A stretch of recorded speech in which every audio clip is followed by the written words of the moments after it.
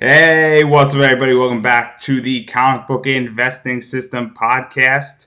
And today we are going to be talking about comic book commissions and rules surrounding them. And so I'm going to give a brief definition what a commission is as far as comics. And typically when you say commission, you commission somebody to do something. You pay somebody to go do something. And typically it deals with art, but it could deal with a variety of other things. And it's sort of a word for saying, hey, I'm going to go hire you to do something.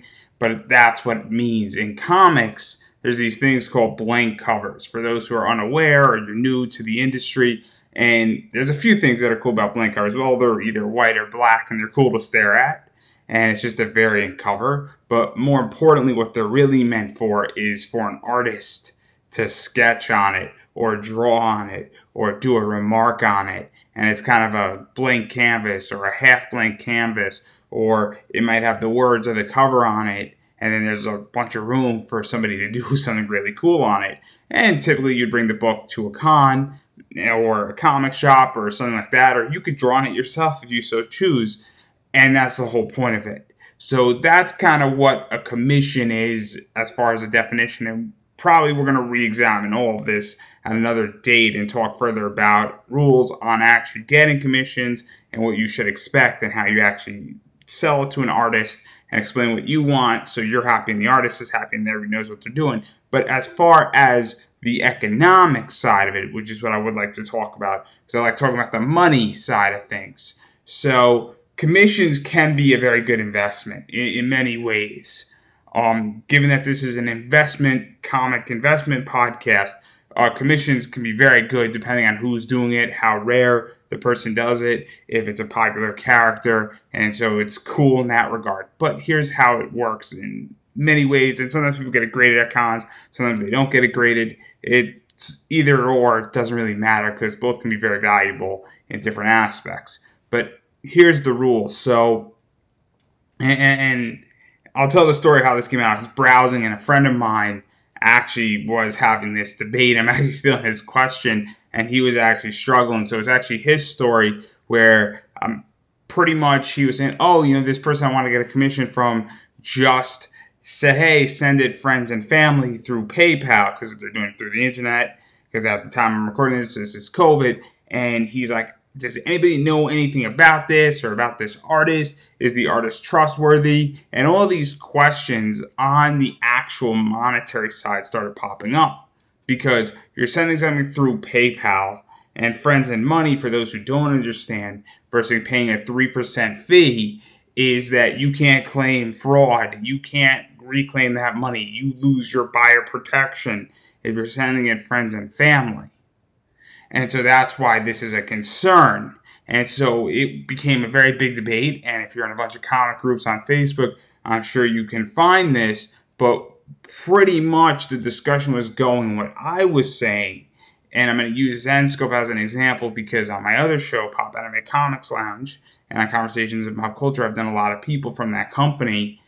And one of the things that I was saying is that, well, how much do you trust somebody?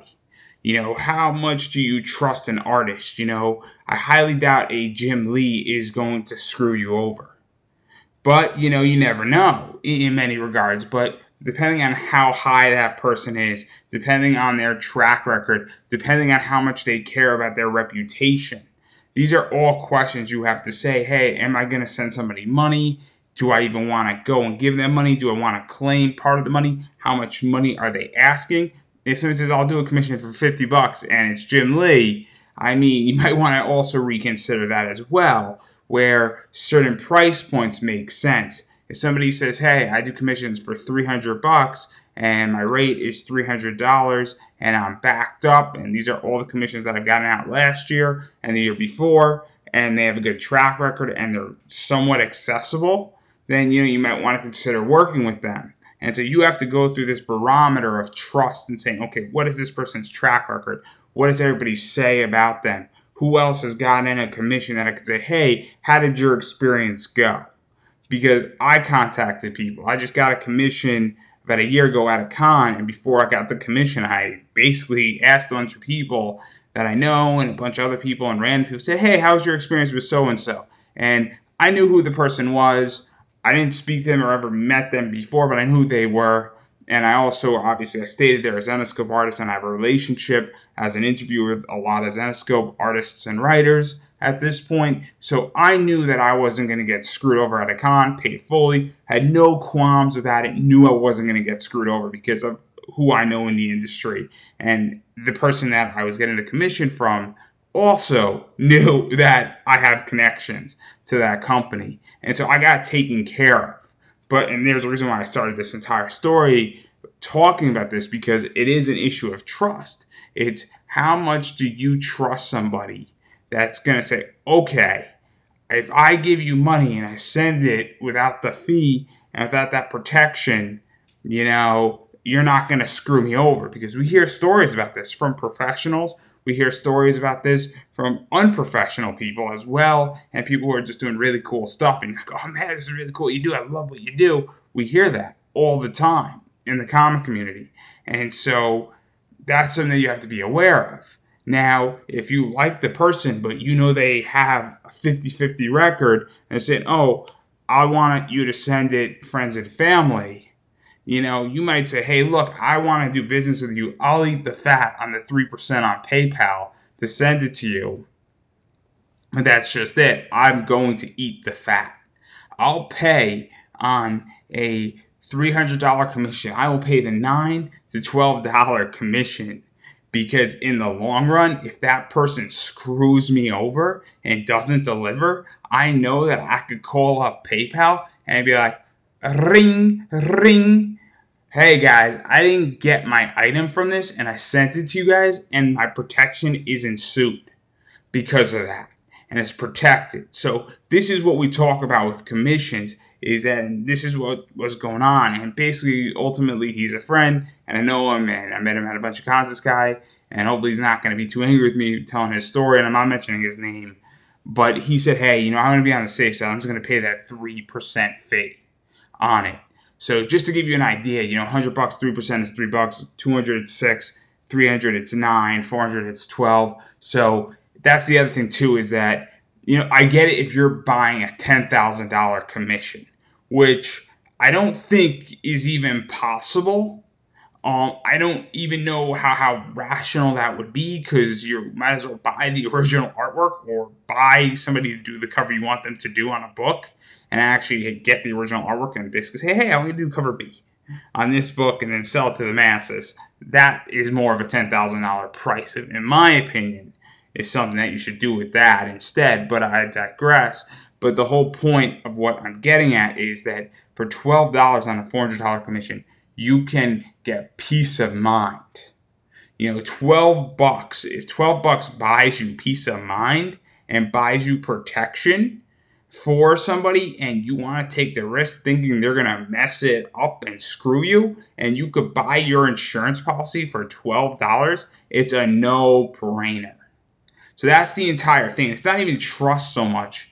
If you trust them. So if I'm to go do an online commission with certain artists that I have had on my show, I know who they are. I've met them at cons. I know people because of where I'm at with my other show conversations in pop culture and the Pop Anime Comics Lounge.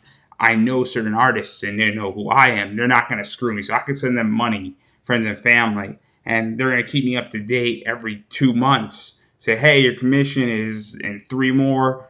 I'm working on it, no worries. And I'll be like, hey, I got it. That happens to me. People, I deal with editors on my podcast all the time. Like, man, I had a tough week. I'm sorry. And I'm like, oh, dude, no worries about it. Because I know people aren't going to screw me, is my point. Because they know me. It's business. And then they trust me. But if you don't trust the person, I know I'm reiterating myself because it has to be driven in multiple times. The best thing you can do is PayPal and say, hey, look, I feel more comfortable as X. And I'm going to eat that fat. And I'm going to give you your $400 and I'm going to pay for it. And if that means that X happens, or for instance, if they have to wait a few days, you could say, hey, look, you don't have to work on this until the money clears. I'm just been burned in the past, and that's what I've done. I haven't done it, actually, but I've been burned in the past on projects, on Kickstarter and other venues in the comic world, and now I act a certain way.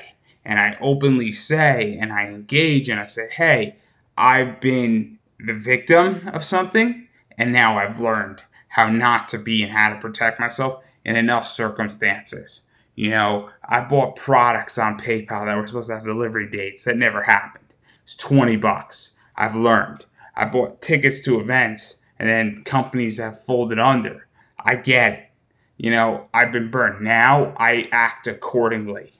I engage accordingly. I move forward accordingly. And so that's just what I do. And I think that's something that's super important to understand, that if we're talking $12 solving your problem, just say ultimately to the person, this is what I would do. If you're looking to buy a commission, and as an investment in particular, I would say, hey, look, I'm just going to eat the fat. I'll pay the $12. If it takes you 3 days to get it out, or it's going to cost you 3% to take it out, I'll just add that 3%. So if it's going to cost me $24, 12 on my end and 12 on their end, but I get protection, and now I know if they screw me, PayPal's going to get my back. It's dirt cheap for something that I want and as an investment. And what I would do then, if I'm going to buy a commission and then sell it, what I would then do is that I would just tack it on. So if it cost me $400 for the commission and then $24 in fees, the starting point of that commission is $425 and up. I will not take anything less than $425 on its worst day. Obviously, I'm interested in making money. If I took $425, I'd make no money on it. I'd make $1 on it in reality. But my whole point that I'm trying to make is that those expenditures just get tacked on to it. And that's the whole point of this, because you're buying peace of mind. So that's the entire thing with rules of commissions and a variety of other things dealing with that, where especially on the money side and the economic side of all of this, because this is how you protect yourself. And again, unfortunately, in the comic community, especially in the indie scene and on all these comic groups, there are people who are very shady, who do not deliver, who do not do the right thing. And there's two types of people. There are professionals. And so like I'll drop a name. Chuck Dixon's always got a project going on Kickstarter or with other companies. He is what is called a professional. Okay? He is called a professional, where he gets his stuff done and it's effective. Charles Soule, Ryan Brown, professionals. Scott Snyder is a professional. Then there are people who are professional comic writers but get fired from jobs because they can't get their pages done. Same thing with artists. But then those artists are taking commissions, and yet they're still doing pages for a Marvel, DC Image, or an indie book. And then, they don't do your commission first, and then they keep taking commissions, and they have your money.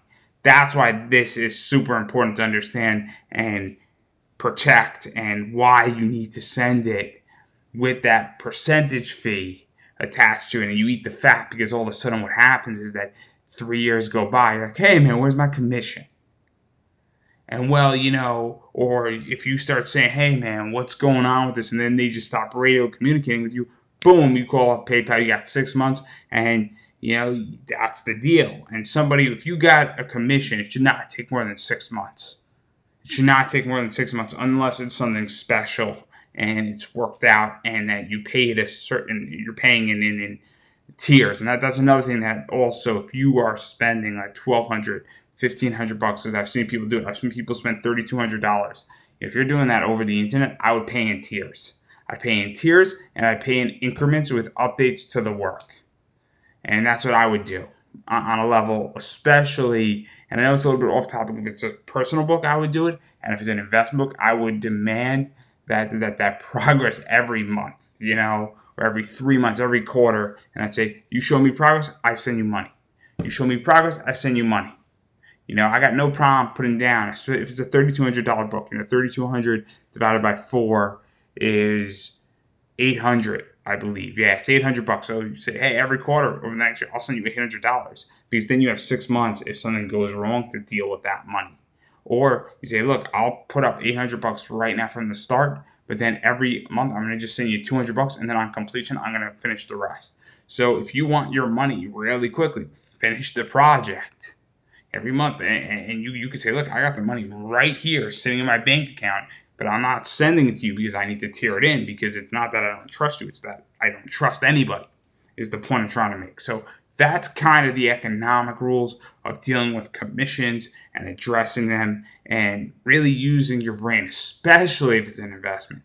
If it's a personal book, there's a little bit more leeway because you're not economically being hurt except the money that you use to buy and get the commission, but you're not selling the book. But if you're planning to go get this book commissioned out and then put it up on eBay as a one-of-a-kind awesome thing, and it's like, somebody's last thing, or like you get the opportunity to do a J. Scott Campbell remark, sort of really cool, right? Maybe you want to, get that thing taken care of, especially if it's, in piecemeal and things like that, and the person gets busy to some degree. So that's kind of one of those things where you really want to be on the ball, and that paying that extra money sometimes is worth every cent. And look, if the artist isn't happy about it, and I say this with a lot of stuff, if the artist isn't thrilled about it because, they're like, I'm going to have to wait 5 days for my money, and that's not really your problem, because if 5 days makes the difference between a deal, then something is off, and that should be a red flag, saying, look, I'm going to send it and I'll eat the fat on both our ends because I want this done, but I would like that protection. And if an artist has an issue with that, well, you should probably walk away, even if they're a cool person, because the likelihood of them screwing you is probably a little bit higher than usual, because that's kind of a red flag. So that's kind of the rules of commissioning. And on the economic side, obviously at some point we're going to talk about the rules of actually building a sketch out and what to do and what not to do and how that affects investing and all sorts of fun stuff and things of that nature later on. But I figured we would just speak about this topic because I just saw the question and I thought it was a great question in one of these Facebook forums, and a friend of mine put it up there, and this is sort of my answer to him on a much more expanded level. But I think it's super important to know this and just get the wheels turning in everybody's head. And I know that everybody's at a different level with this entire podcast and everything else that's coming out in their comic book investing journey. But again, this is just something to keep in the back of your head. And again, it also will make you a better investor. Just keep it in the back of your head, and at some point it'll come up, and you'll be grateful that you watched this episode, you saw this episode, you engaged with this episode, and this information was prevalent to you. Anyway, thank you so much. I will be back here tomorrow, Tuesday. Again, Tuesday, Wednesday, Thursday, Friday. Got a lot of stuff going on this week. I'm going to give everybody a heads up that Wednesday night, 8:15, I got an interview with Sahara 7.